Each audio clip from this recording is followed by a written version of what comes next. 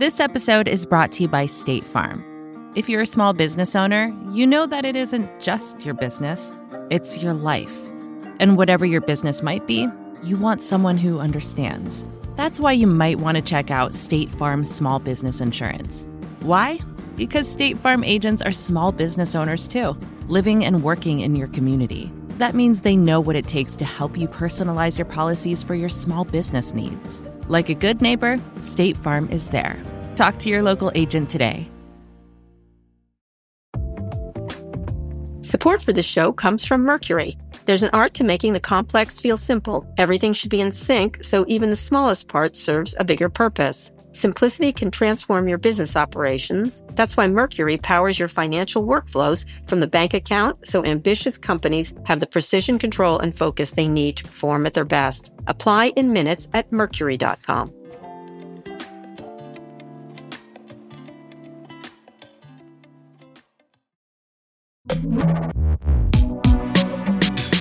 Hi, everyone. This is Pivot from the Vox Media Podcast Network. I'm Kara Swisher.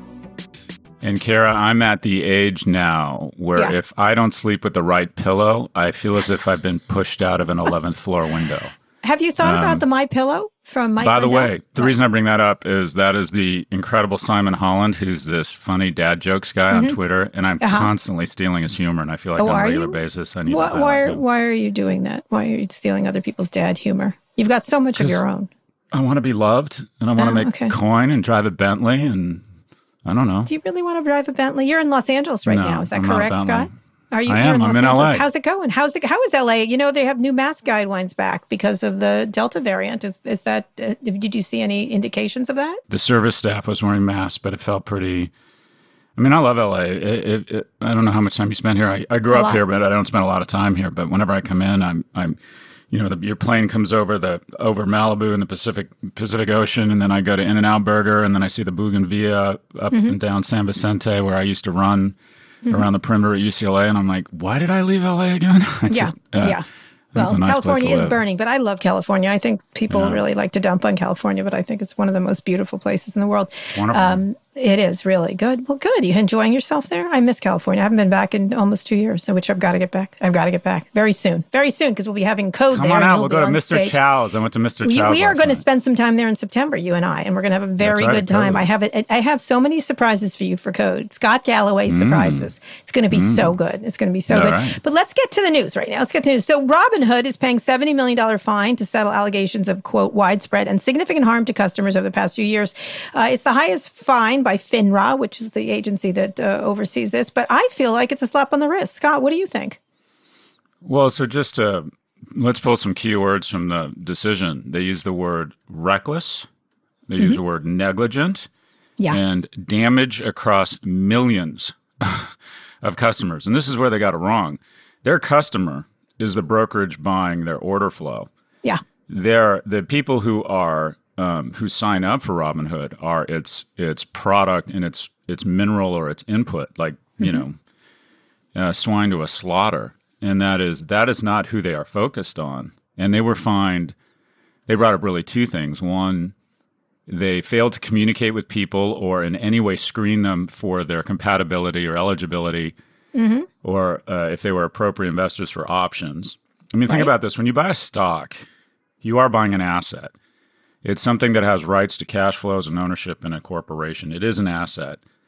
An option is essentially a synthetic. It was originally invented to try and hedge people's assets such that if the stock went down, you weren't hurt as badly. Now, if you and I just took a dart and threw it at the S&P 500 and bought one of those stocks, there's less than a 1% chance that'll go to zero. When you buy options, there's an 80% chance within 12 months that instrument will go to zero. I mean, these are weapons of mass destruction, and I don't mean to infantilize new investors, but the markets have decided that it makes sense for financial services institutions to do some preliminary checking on the eligibility and appropriateness of people to trade options. And the way you become appropriate, or the way you get qualified or eligible on Robinhood, is instead of saying my risk tolerance is low, you just click medium and you can be trading options 3 minutes later. Indeed, you can. And they decided they weren't providing disclosures, communications, and then they said they had not made the requisite investments in technology such that when trading days scaled, people were prohibited from, in this instance, from buying certain stocks. Mm-hmm. So what do you have? You have a company that doesn't make disclosures, a company that obviously doesn't give a good goddamn about the financial well-being of its customer set. And you have a company that hasn't made the investments in technology such that in key moments in the market when you could be vulnerable, you can't trade. And here's the problem again. And you highlighted it. You teed me up here. This was perfect, except it was missing a zero. Robinhood is about to go public at a market capitalization, they say, of around $40 billion. So they'll probably raise $3 or $4 billion. Right. So this would be like if on this podcast, you and I could spread misinformation that resulted in financial harm and economic damage to people's livelihoods, but it massively scaled our ability to attract advertisers, and say you and I just had no morals and didn't care about the damage to our listeners. And then the FTC or the FCC, better yet, the regulatory body for communications, came back and said, Karen Scott, you have damaged your consumers, so we're going to fine you, and this would be the exact equivalent. We're going to fine you $4. Yeah. Yeah. Would that discourage us from doing this? No, this is the thing. They raised $3.4 billion in February. They announced that already. And this was including the $1 billion funding announced previously. And, their investors are all sort of the typical ones of Silicon Valley: Iconic Capital, Andreessen Horowitz, Sequoia, Index Ventures, NEA. And so I think, this reminds me, I'm working on my book about, growing up in Silicon Valley and covering it. And one of the things that reminds me of, although the damage is so much less, was when AOL decided to go all you can eat and then didn't provide the technology and was charging people. If you remember, and then they had that outage. If you recall, they had that 20-some-hour outage, which was people were just relying on it to talk to each other in this way. But they completely, dropped the ball in terms of having they opened their store and then didn't have the requisite things in place to be able to deliver the goods they promised. And in this case, the kind of responsibilities they have, and they're pretending it's a game. And then anybody who doesn't say, who doesn't agree with them and thinks they should be more careful is a bummer, or, doesn't understand the democracy of investors and this and that.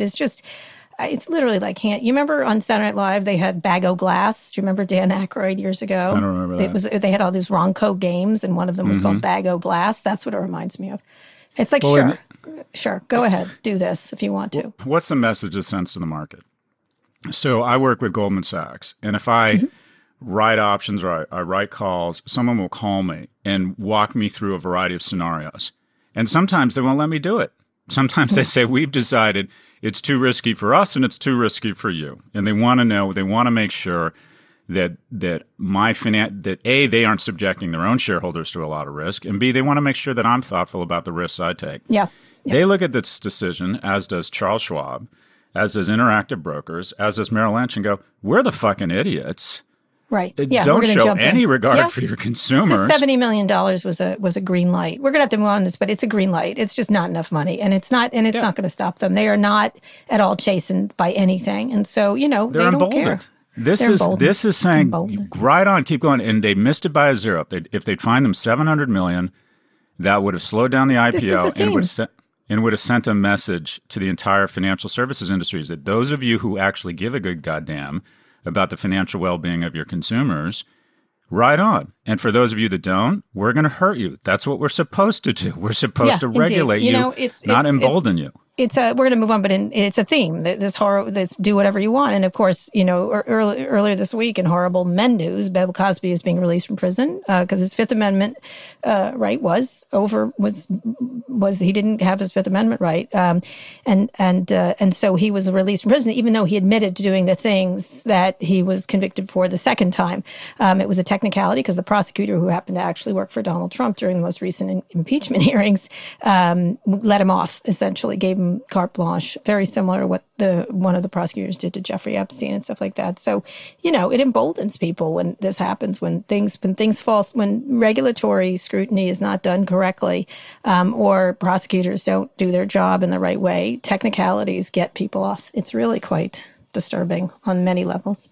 Yeah, it strikes me that Britney Spears needs to be awarded of the state, but we let Bill Cosby out. Yeah, I know. That was also came out today, right? Britney needs government supervision. She crazy. Like, what's ridiculous? What a menace he is. What a menace to society. But he's, correctly, his lawyers did a very good job, and they got him off on a technicality. It's not a technicality; it's a constitutional. Well, my understanding was, and I'm not defending Bill Cosby. I'm defending the law here. Yeah. Is that the statements that got him put in prison were offered under the offer of immunity. So they were the courts, as I understand it, correctly went back and said, whether he's guilty or not, the evidence that was used to put him in prison was extracted under the notion of immunity. Yes. No, it's like bad searches. It's bad searches, even if people are guilty. And by the way, if he did it once, he did it lots and lots of times. So we'll see if this is over for him yet. Just as if Harvey Weinstein's going to California to face the music there. We'll see what happens. It was disappointing, but we agree completely. But let's get to the big story. Speaking of which,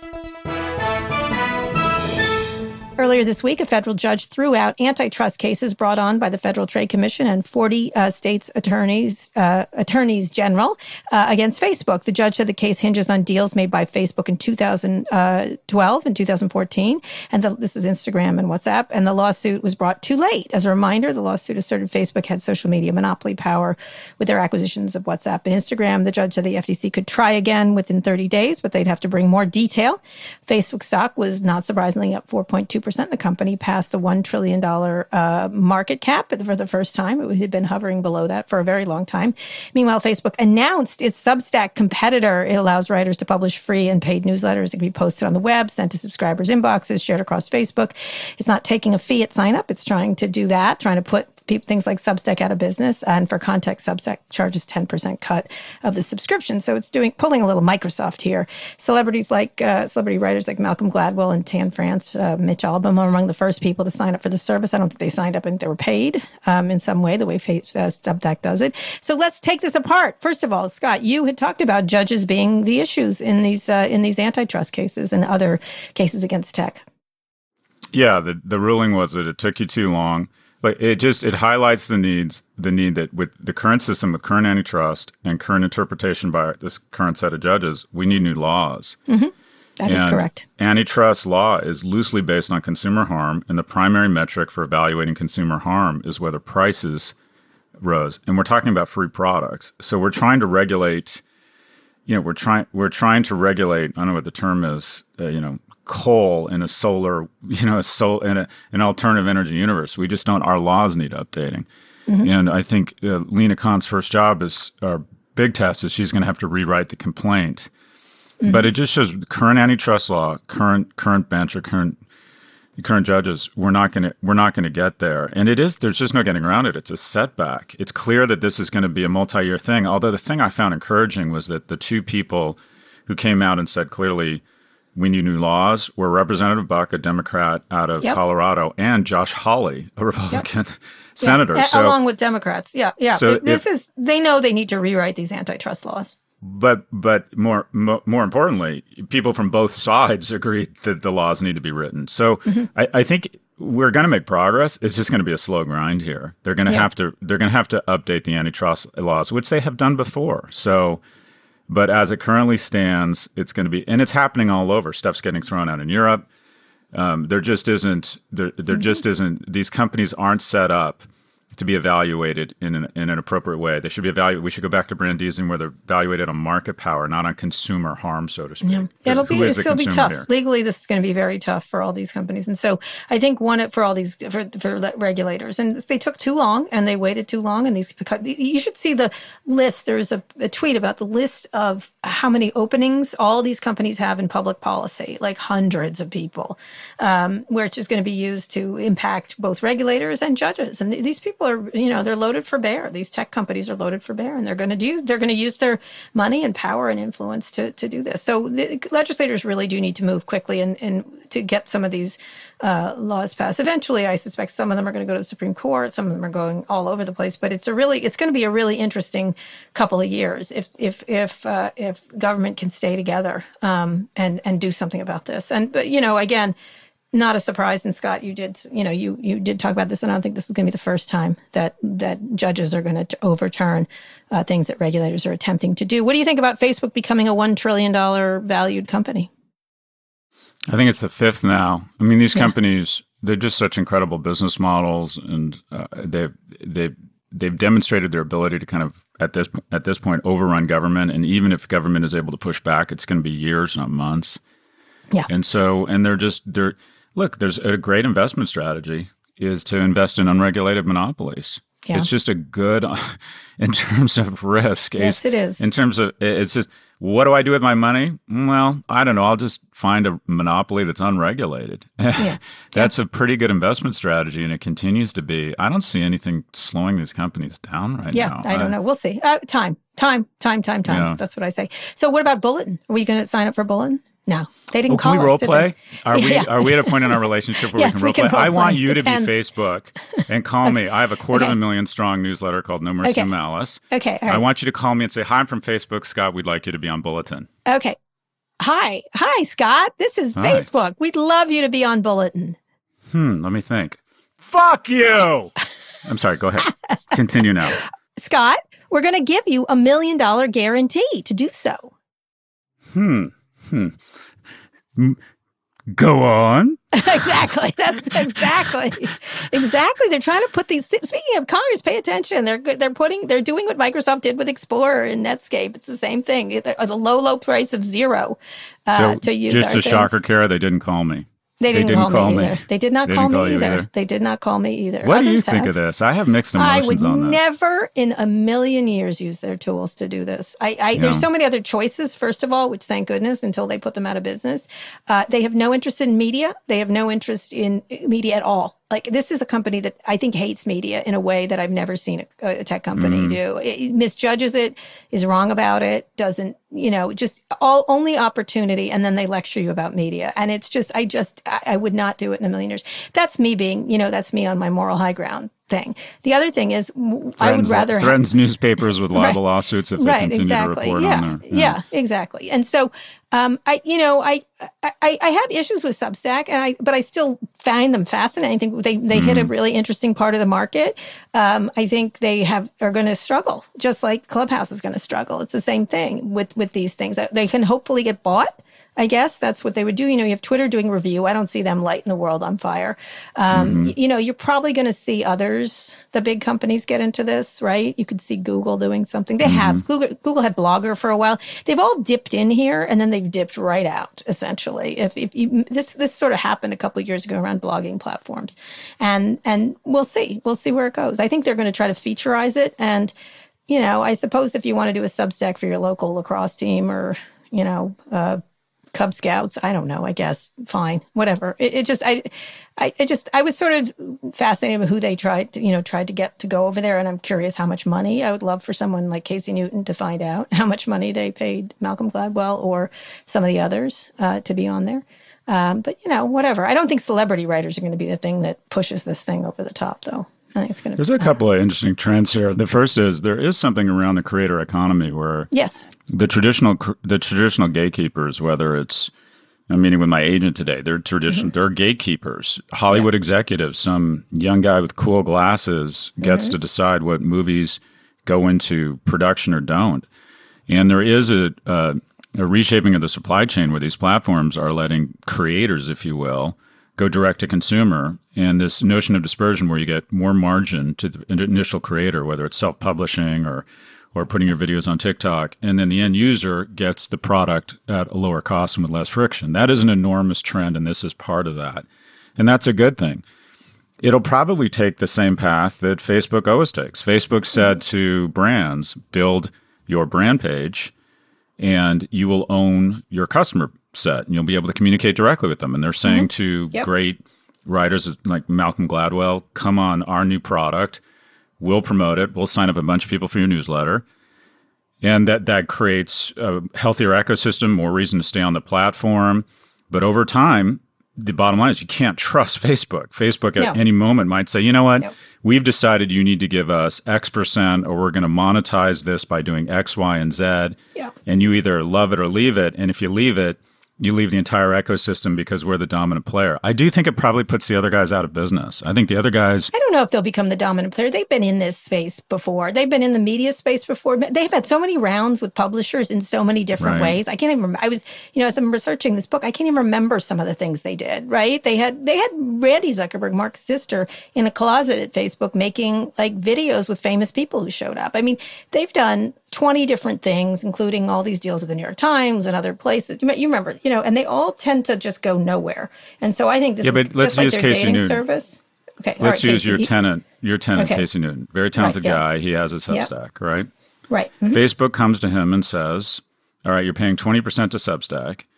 Pay $0 to us, and we'll double or we'll increase your user base by 50% because we have this fire hose of 2 billion active users that we can, if we decide we think you're important, we can spray at you. And Casey's going to wring his hands for a minute and go, well, I hate Facebook. They're awful. And Carol will be disappointed with me. But Facebook has the ability, because of their quote unquote monopoly power, to put these small innovative companies out of business. So I don't agree. I don't think they do. I think they have much less power here. I don't think they do. Yeah. I think that I've seen them do it Casey before. Casey stays at Substack? I think I don't know about that. I think he'll do it on his own. That's what I think. I think at some point when he gets to the level where he's giving them too much money, he either will strike a deal with them to give them less money, or he will just do what Ben Thompson does and you put together tools on his own. And that's going to get more easy. There's no reason to go to Facebook. It's like getting a website from, remember all those website companies that would put up a website Wix. for you in seconds, whatever. There were a million of them. And then there was not MySpace, but there were versions of that. I can't remember their names. There were so many that were going to do this. I just don't think creators, I think all these creator economy companies, including, I was talking to someone who was talking about sports stars, they don't want to go with these big companies anymore. They want to do things on their own, and they know what they're valued at. You know what I mean? And more they'll have tools to do so and reach customers directly, reach fans directly. And so I don't know. I don't think you need Facebook in this case. I think you can I don't think they own the media space in quite the way you think they do. That's my feeling. I think Casey will probably leave Substack, but I don't. This is me just saying this off the top of my head. But I think that the stink of Facebook, no, he wouldn't do it. Now, a lot of real. It's the stink of Facebook. I don't know how else to put it. It's interesting because the stank. I interviewed Ron Klain, who's the Biden's chief of staff, here today, and one of the things he did tell me when he said something that was off his talking points was, I asked him about social media and vaccinations. We were talking about the Delta variant, and this is he said directly. I've told Mark Zuckerberg directly that we ask unvaccinated people, why aren't you vaccinated? And they tell us things that are just completely wrong. And we ask them where they heard that. The most common answer is always Facebook. This is the chief of staff. Biden. I don't know. I still think the stink of Facebook. I still think they just have such command. They have such custody of so many people. They can make or break. And I think almost any content, idea, conspiracy theory if their algorithm decides to. I don't think so. I think Amazon and commerce much more so. I think we'll disagree on this. I think I've seen them try this before, and they suck at it because they just suck at it. They suck at media, and they will always suck at media, and they don't care. It's the same. Google did the same thing. Or given the courts recent setbacks around antitrust, maybe this emboldens them to just go buy these companies. Maybe so. I mean, if there wasn't antitrust scrutiny right now, wouldn't they have already bought? Wouldn't one of them already have bought Substack? No, because they think this is a lot of trouble. Media is a lot of trouble for them. They don't want to get near this. They should stay away and make their little money, sucking up people's personal data and vomiting it back up to them. I don't know why they would want to move into this space that much. It's because they can't stand being insulted, just the way American Dreesen's going to make Future. Go for it. Go for it. All of you. So you think they're trying to influence me? I don't see it as quite as malicious as that, or as I don't think it's malicious. I just think it's not much money for a lot of noise. I don't know. I just wouldn't get into the media space. Media space takes a lot. You got to have a certain amount. And there's all these really cool ways. I think you just described our show. I think that's the tagline for our show. Not much money, a lot of noise for not a lot of money. We're like Sizzler. We're like the ad for Sizzler. Right, I don't have a lot of money. I don't have a lot of class. Sizzler. We will be watching. But just so you know, Facebook, Scott Galloway's, it can be sold for $1 million. I just proved it to you. Oh, a lot less than that. A lot less than that. Shh. All right. What is your number? Okay, 500,000. I'm Facebook. 500,000. I don't know. Do I get to hang out? I don't know. Will they invite me to cool parties? I'm in. No, they do not have cool parties. Trust me, I've been to them. They're not cool. They're uncool. I came to grips with the fact a long time ago that I'm a whore, and now I'm finally down with the fact that I'm a cheap whore. Yes, you are indeed. Anyway, once again. I'm the information economy sex worker. Yeah, you are not. You are not. There's nothing wrong with sex work. Anyway, Scott, let's go on a quick break. Big fan. And come back to talk about, all right, Amazon coming for Lina Khan and a listener mail question. Support for this show comes from Virgin Atlantic. Let's talk travel. Whether you're setting off on a business trip or taking that well-deserved summer vacation, we're always so focused to getting to our destination that we forget to embrace the journey. Well, when you fly Virgin Atlantic, it serves as a reminder that a memorable trip begins right from the moment you check in. That's why they offer loads of special touches to truly elevate your time in the sky, such as in-flight movies, music, TV, and podcasts that you actually can't wait to dive into.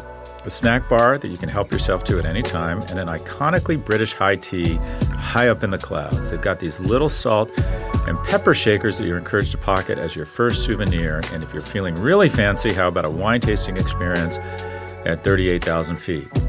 So really, we're just getting started. From their brilliant next-level service to the food, the entertainment, the planes, the clubhouse, the crew, and so much more. These are just a few of the many special touches that make me love flying with Virgin Atlantic. And I fly Virgin Atlantic a lot. Check out virginatlantic.com for your next trip to London and beyond, and see for yourself how traveling for business can always be a pleasure.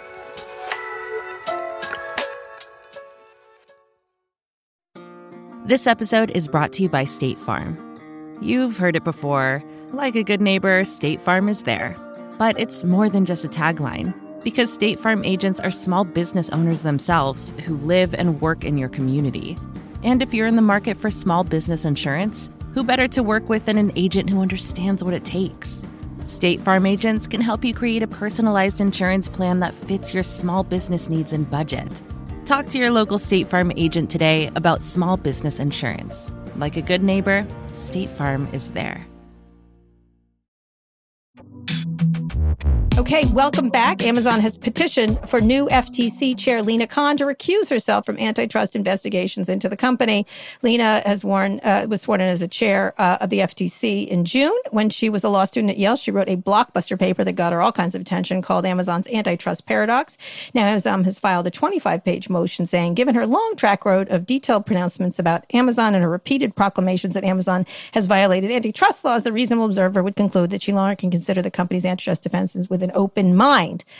Oh, dear. Honestly, I don't know what to say here. Scott, what do you think? This is like a hard friggin' no, Amazon. How dare you? But go ahead.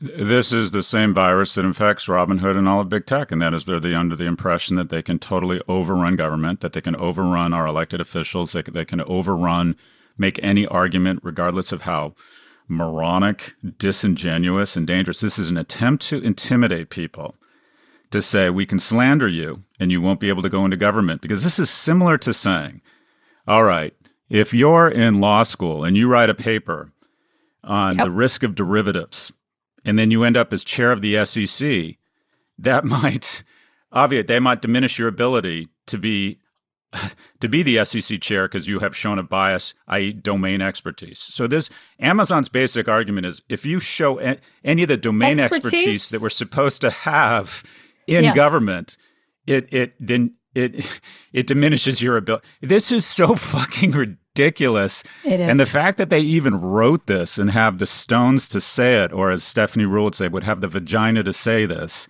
shows that we have totally decided big tech can overrun government.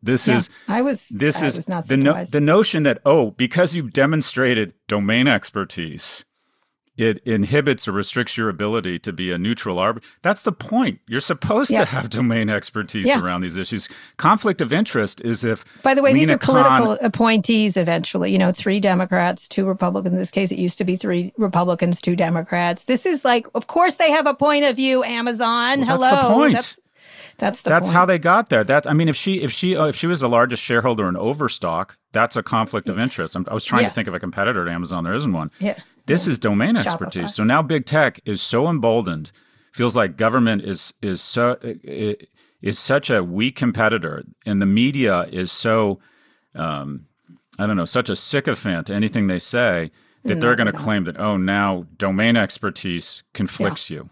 It's interesting because it does go into, when they have hearings for Supreme Court, what's your stance on, they try not to say, but they have, jurisprudence or whatever behind them. So you've seen their cases. And so it's a really interesting, it's just infected everything, that you can't have a point of view and then also be changed. Look at the Supreme Court this session. They've done some things, you're like, whoa, I thought that was that. And now it's that. Like, I think it doesn't bring into the idea that people can have their minds changed, for one, with good arguments. And instead of good arguments, they're saying she has a point of view. That they should spend their time trying to convince her why she's wrong versus trying to impugn her in this way. It's just ridiculous. It's so ridiculous. They never do it to a man, I don't think. I have to say that, and not a, I don't think this is I do. They have never happened. Never happened. There's scuttlebutt and whisper campaigns and things like that. But this is a full-on assault, I think, in some ways. I think you want it both ways here. I think one of the reasons Lina is the FTC chair is because she's a woman. Oh, I'm going to get shit for that. No. I'm going to push back. Very popular pick for President Biden, who is trying to show the world I am not some white guy from the 50s and 60s. I'm going to make he just looked a little further. He just made a little effort to look around a little wider beyond his group of I think it was people. A great choice, but I think that I'm not sure she'd be FTC chair at 34 if she were a man. 34. I think this president is committed to having appointed officials that look, feel, and smell like America, which is the right thing. Uh-huh. But I don't think Amazon would have gone out if a dude was the FTC chair, they would have gone after him as well. I don't think this is we'll see if he goes after thing. Tim Wu. We'll see what happens here. But in any case, Professor Wu, that guy's a gangster. They should spend their time convincing her she's wrong and changing her mind, which is what you do. Just do with Supreme Court justices who definitely change their mind, who shift, or become more liberal. They become more liberal when they join the Supreme Court. Interestingly enough, and so it's look at John Roberts. No one thought he would have decisions he's been having. He's just been convinced or persuaded or argued at or debated to, and that's how this should work. They should have a point of view, and she does. And she said a lot. I did a long interview with her. I'm sure they'll use parts of that. I went back and looked at it. I'm like, they'll use this, they'll use that, they'll use this. And so, this takes a set to do that. I don't even say it's like a set. I'd love to be in the room with the Amazon lawyers that do hey, let's try to, you know what I mean? In the old days, they've been like, no, we're not doing that. We're just going to make our case, right? In this case, they said they pulled the trigger on this one, and I just find this appalling. I'm sorry. Fine. I don't think it's their lawyers. I think it's their communications team that says, how do we create doubt and distraction? Yeah. And let's immediately start attacking the idea and the FTC chair, and it'll create a sideshow. And if you say something long enough, and Fox News will run is Lina Khan, should she be recused? Might not, because they'll put the question out there. They don't love Jeff Bezos. This is a hard one for them. They don't love. They don't like Jeff Bezos more. No, they won't. With tech, it's very hard for the right wing to get all hot and bothered about it, except that they're suppressing your speech. And in this case, Jeff Bezos is Trump had a weird obsession. By the way, that was weird. On top of that, I thought that was unfair to Jeff Bezos in that case. But in any case, this is a hard no. And by the way, we'll get a call from Amazon. I'll get a call from Amazon after this appears. They are so on it with people who, I was on CNBC once. I think I got off and they called 5 minutes later or something. It was within a very short time period. And I said something about their headquarters in New York. I don't even remember. I think it was you I was saying something you said. I wasn't even saying what I thought. Anyway, it was interesting. Yeah, that's interesting that they call you. I always get, so-and-so is going to be in town, the CFO, and do you want to join them for an intimate dinner as they outline their vision or technology? Or they'd like to have breakfast with you. And I'm like, I don't want to. The last thing I want to do is hang with these people. And they always come back like, you have an obligation. You're out there saying that. And I'm like, I have an obligation. I'm not a journalist. Kara Swisher has an obligation to be fair and balanced. I always get that call, the hey girl call. Hey girl. Hey, I heard you said this. And, we have a different point of view. Anyway, they open with hey girl. Hey girl. It's like that. It has that tone. Hey, girl, let me just tell you something bad about yourself. Anyway, it's. They always start with, we love your work over here at Oh, Facebook. yeah. That like comes you in. And I'm like, yeah, I bet you just adore it. I bet you just think they it's have the a thing. bomb. They must have a thing that goes off and like an alarm that goes off in PR. Anyway, No, we'll see. Every Some time of the Amazon PR people are great. I will just say all of the tech. There's so many good PR people in tech. I miss so jumping that. He and I used to be friends. Awful people. We never There's see both. each other. There's both. There's a lot of great ones, and the ones that are great are the ones that are really like, okay, I didn't like that, Kara, and here's why. It'll be nice. We'll get to catch up with all of them in hell.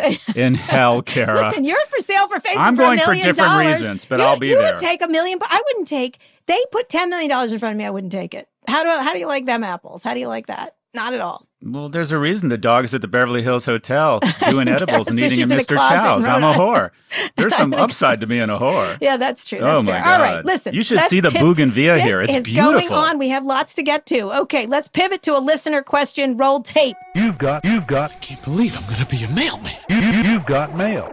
Hey, Kara and Scott, it is Tati. I am coming to you live from New York City. I love the podcast, love the tweets, and love the gratuitous selfies. But I wanted to ask you a question about the labor shortage and the mass exodus from the corporate workforce. We're seeing a lot of people after COVID not going back to their hospitality and manufacturing jobs, but we're also seeing people leave their cushy corporate jobs. Why do you think that is? Where do you think they're going? What do you think companies need to do to keep them there or get them back? And if you were 27 and feeling that itch, what would you do?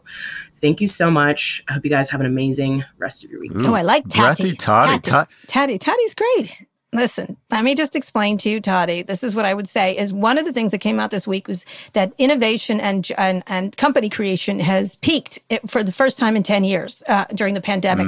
I think people are looking at their lives. They're sitting in their wherever they are at home.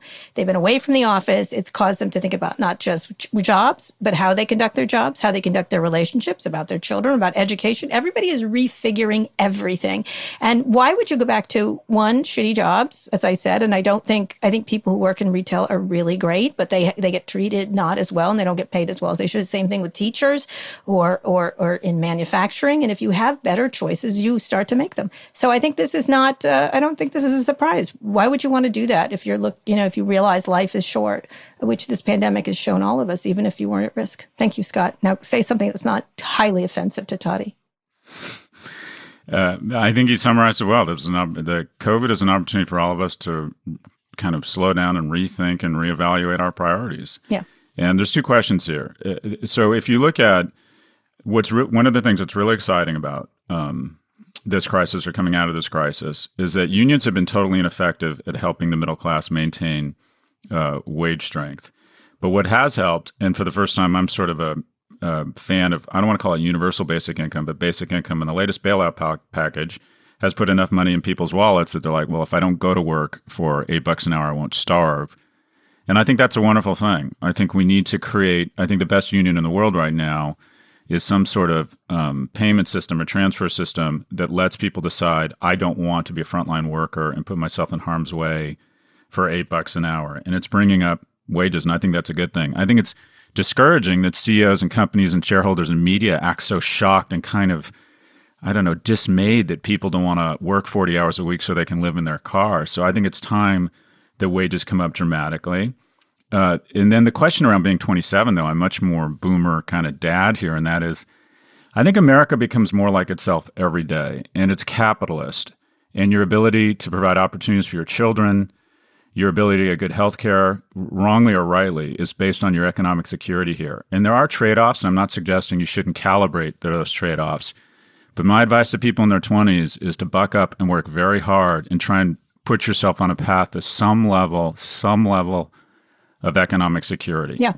Because it is very important in the U.S. Yeah, So when I talk to kids Although I think people, when they reevaluate whether they need, look, my son, who was at NYU this year, his freshman year, and he didn't like it. He liked it in New York. He liked it, the classes, but he made him think about whether he wanted to go to college right now. And he's working at a job. He's an assistant butcher, essentially, and loving it, learning about business. He's learning about negotiations with vendors. He's learning about customer service. He loves it. And let me just say, he's a great employee, and he's making pretty good money, because DC has a $15 minimum wage. And I don't know. And he's like, can I maybe take a year off? I'm like, absolutely. Rethink about how you want to conduct your life. And I think I think a lot of people are doing that.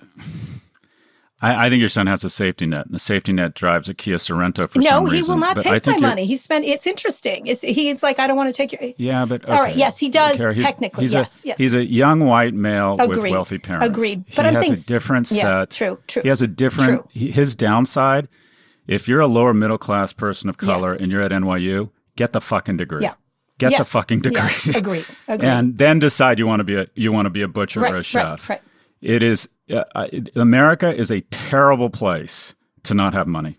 100%. And when you're young and you don't have kids and you don't have spouses, that's when you burn the jet fuel. That's when you set yourself. You learn stoicism. Work your ass off, and make more money than you spend. Start saving money and put yourself in a position to have a healthy household, such that you are not radically stressed in a society that says to you, if you don't make good money, we are going to make your life really, really stressful. So you would advise, what would you advise if you were not just 27, if you were in your 20s, like early 20s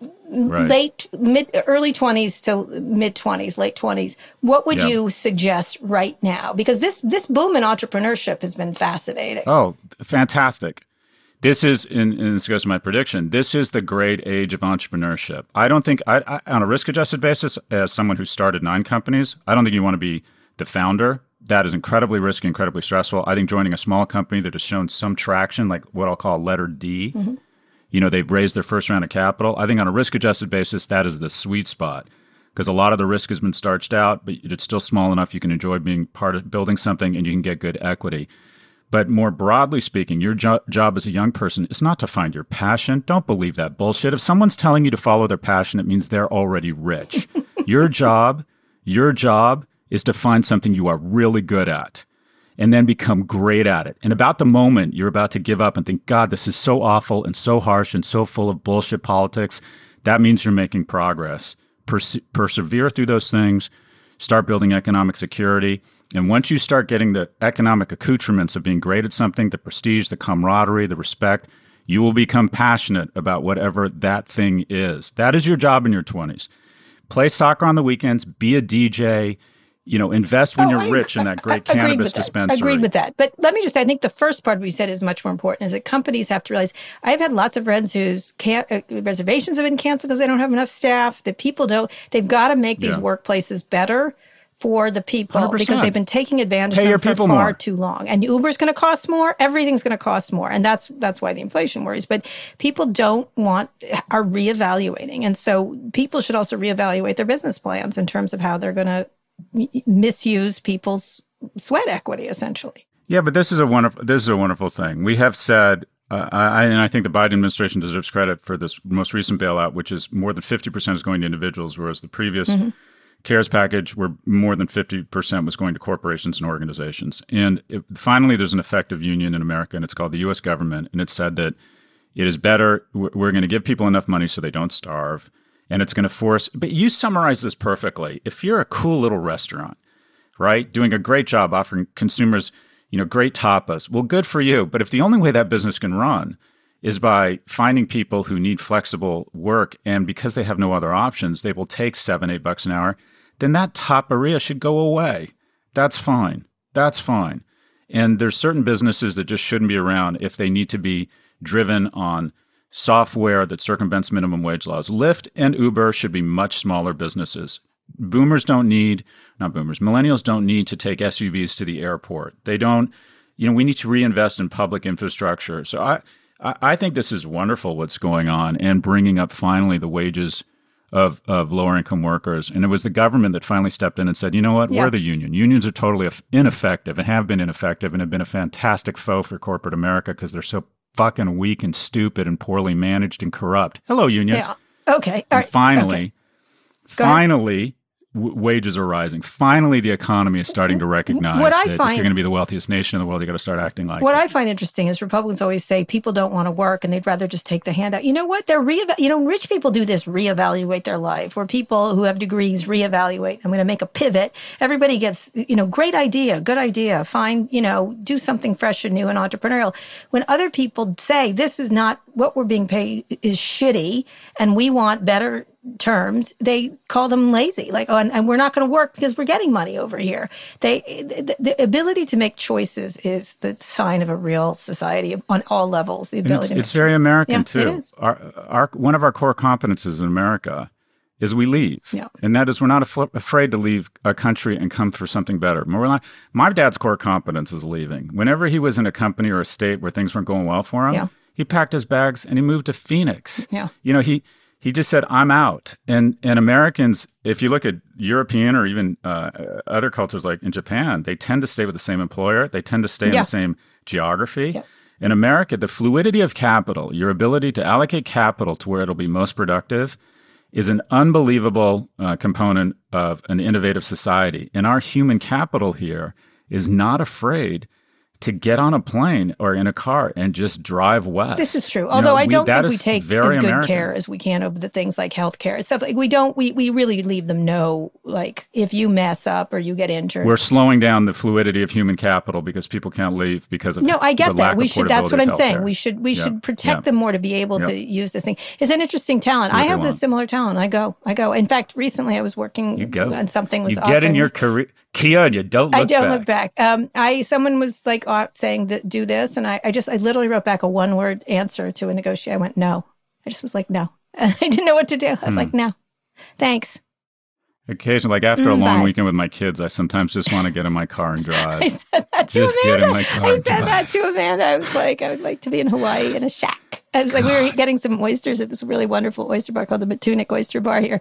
And there was a little house across the way, and this guy was getting his little rowboat in his little house. And I'm like, I would like to be that person. I just want to say having kids is hugely overrated on a day-to-day basis. Enough more advice to 27-year-olds. It is condoms. No, wrong. Condoms. Wrong. Taddy, don't listen have to kids this at a young asshole. age. Do not have kids at a young age. They're great. They're great. We're gonna when you're older. No. When you're older, and you can lubricate it with a lot of help. No. This is not true. Yeah. No. I don't have help much of the time. Anyway, I do have a love for Daddy life. needs to sleep in. All right. Okay. Daddy needs to sleep in. Have someone you can hand them to. You want to love your kids and love yourself? You've gotten canceled 12 times during the show, and I'd like to limit it to 12, if you don't mind. We're going to go through. We have one more quick Facebook break. is going to call me. All right. Okay. Yeah, they're not. Okay, Scott, one more quick break. We'll be back for predictions. And my prediction is they're not going to call you.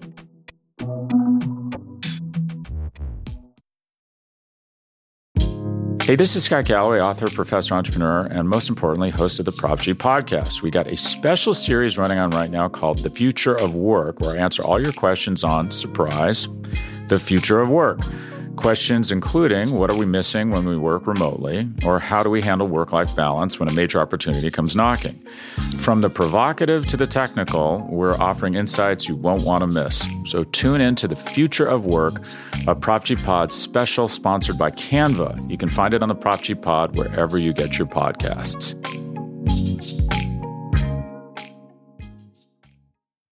This episode is brought to you by Shopify. Forget the frustration of picking commerce platforms when you switch your business to Shopify, the global commerce platform that supercharges your selling wherever you sell. With Shopify, you'll harness the same intuitive features, trusted apps, and powerful analytics used by the world's leading brands. Sign up today for your $1 per month trial period at shopify.com/tech, all lowercase. That's shopify.com/tech. Hey, Scott, we're going to go through a lot of predictions next week, including the fact that you're not going to be chair of the FTC, which I'll tell you more about in a minute. But give us one for this week, a very short one, because we've got a very important close this week. Record year for new business startups. Just to every point we've been talking about, people are reevaluating their lives. There's more venture capital available than ever. When people come out of a crisis in an organization, they're much more open to doing things differently. We have between commercial office space, healthcare, education, you have $5 or $6 trillion being thrown up in the air, and it's going to land in different places. This is really exciting. This is a new era of entrepreneurship. We're going to see new business formation go back to where it was in the Carter administration. It has been in a huge slump where only people of a certain gender, ethnicity, certification could start companies or really successful companies. Venture capital is recognizing they want to evaluate CEOs based on their skills and their grit, not necessarily, there was sort of a profile. Drop out of Harvard, go to work for a hedge fund, then you can raise money. And now they're saying, well, it's more than that. So I think this is very exciting. This is one of the wonderful things about America, and the reason we always seem to get through things. We're like that Terminator guy that can remorph when an arm gets cut off. We adapt faster to economic changes than any country in the world. This is a great era of entrepreneurship. We're going to see more new businesses started in the second half of 2021 in any 6 month period in the last 30 or 40 years. Well, we are going to hold you to that, and I'll explain that later. But before we go, today is Rebecca's last day producing Pivot. We love Rebecca. Rebecca, come on and tell us where you're going, because this is quite a doozy. This is exciting. Yeah. It's bittersweet, but I'm going to be the head of audio for Archwell, overseeing the creative partnership between the Duke and Duchess of Sussex and Spotify. So Meghan and Harry, why don't you just say more than that? Don't be. Oh, aren't you a little? Yeah. Oh, you're so coy. Come on, don't be so coy. This is Meghan and Harry. What? And we'll never be royal. Like, this is so cool. Can we meet them? That's the first step. Can they come on our show? Talk about the mother of all upgrades. Kara Swisher and Scott Galloway to Meghan and Harry. Yeah, that must have been a tough decision whether to leave or not. That took her all of a quarter of a second. I'm in, yes. We haven't made the offer yet. I'm in. They're doing it with Spotify. Fascinating. Spotify and Netflix and all those are hiring all the fancy people like the Obamas, etc. So what are they doing? We haven't. We're still working on it. I'm going to start in August, and I'm going to be moving to LA. I'm the New York girl is going to LA. Wow. And I don't really have anything specific to share. Oh, okay. And I think I should take this time to talk about how handsome Scott is. No, but wait. I really don't think we spend nearly enough time talking about how handsome Scott is. All right. Rebecca, what would you like? I can't believe someone in our universe is going to work for Meghan and Harry. How did that happen? I don't know. We don't know. How did that happen? But it did happen, and we feel great about it. Now, Rebecca, let's give Rebecca the stage for 14 seconds, essentially. Well done. I know you're going to call me sappy, but I really, really do want to go on a mini rant about just like watching the two of you as leaders over the past couple of years, because like I started this show and it was like just the two of you. And so Kara, you are just like an absolute emblem of breaking the glass ceiling for all of us. And like, I want to thank you for personally believing in me, because that meant so much in my life. And like all women in media are just following in your footsteps. Oh, thank you. And we all owe you a debt of gratitude. And your place in the world has given me permission to be my fullest, most ambitious self in a world that like consistently asks me to shrink. Oh, excellent. To which I say, hell no. Don't shrink. Scott, what I want to say to you is I had no financial education. I was like a waitress stuffing dollar bills into my pockets until pretty recently. And you have given me the tools to really understand how money works in my personal life, and then also how money works like on a macro level and how it transfers power and really what it means. And with that knowledge, it's made me better at understanding sort of like what our responsibility is to one another and to the government. And I just... by watching you guys do these things that you just do because you're just you, I've gained so much that maybe you couldn't know on a day-to-day basis. And then one final thing, which is that I listen to all the listener mail questions. I really do, genuinely, all the listeners. And they come from New Zealand, they come from Germany, they come from Hawaii, they come from all over the world. And we only get to pick one, but they're so good. Our listeners are so smart. And I believe that smart questions are better than smart answers. So go to newyorkmag.com/pivot to submit your questions to the show. And that's it. Rant over. Oh, boom. Thank you. Wait, so just let me get this. Okay. Kara helps you be a more courageous woman, and I've helped you balance your checkbook. I was looking for something. I don't get anything more than that. No. Literally? No. Well, so this is what I was actually going to say. Oh my God! This is the truth. God. Is the first day of the pandemic? For compliments. Go ahead. The first day of the pandemic, when the pandemic shut down, Scott called me and I was like, "Oh crap! Like, what did I do? What did the show miss? Like, what happened?" And Scott called me and he said, "Hey, Rebecca, I just want to see how you're doing. And if anything, if your family needs anything, if you need anything, I want you to call me." And that was it. And I didn't need anything because I had this job. but he's a softie and he's a good one. And for anybody out there who's like, Scott's more of a feminist than you'd think he is. I'm going to say it. Yeah. I'm going to say not much of him, but he is indeed. In any case, Rebecca, you've been a wonderful, not just employee. Listen, no more compliments for Scott. Rebecca, you've been a wonderful employee and you've been a wonderful producer, and you've saved Scott's ass numerous times. Let's just be clear. Yes, thank you for saving me from myself, Rebecca, and thank you for building this. We're in big trouble now. Putting up with us. I don't think you're going to have the same problems with Harry and Meghan. In any case, we can't wait to hear these shows that you make. We think we one of the things that Scott and I like to do, and Scott can finish up talking about it, is we love when people leave us. I know it sounds crazy, but I've had a lot of employees over time, and I love seeing them be successful. I love seeing them move on. I never get mad when people move on. I think people should always pursue what the next thing is. And you've had your learnings here, and you've improved drastically, and now you're ready for your next challenge. And so we think that's great. And anyone who employs, especially young people, be generous when they're going off. That's one thing I have to say is you be happy for people leaving you and moving on and doing better things. We feel good about that situation. But anyway, Rebecca, you're a treasure, and they are lucky to have you. Scott, you may say the final words. Yeah, plus one on everything Kara said. Thank you for everything, guys. Thank you. All right. So Pivot marches on, as we say. We'll actually be off this Tuesday enjoying the long weekend, but next week we're going to kick off something a little different, our quarterly review series. Ooh, fun. Like any good business, it's good to take stock of how well you've done so far and forecast what the future might look like. So going forward, every quarter, we're going to round up our biggest wins and fails and see how well we did with our predictions. We are accountable to you. That's how we feel. Now, unlike some other companies, we are accountable to the mistakes we made and the good things we made. We don't just want to tout ourselves. We want to also reflect. And we'll also make some new ones. Catch that episode next Friday. Scott, read us out.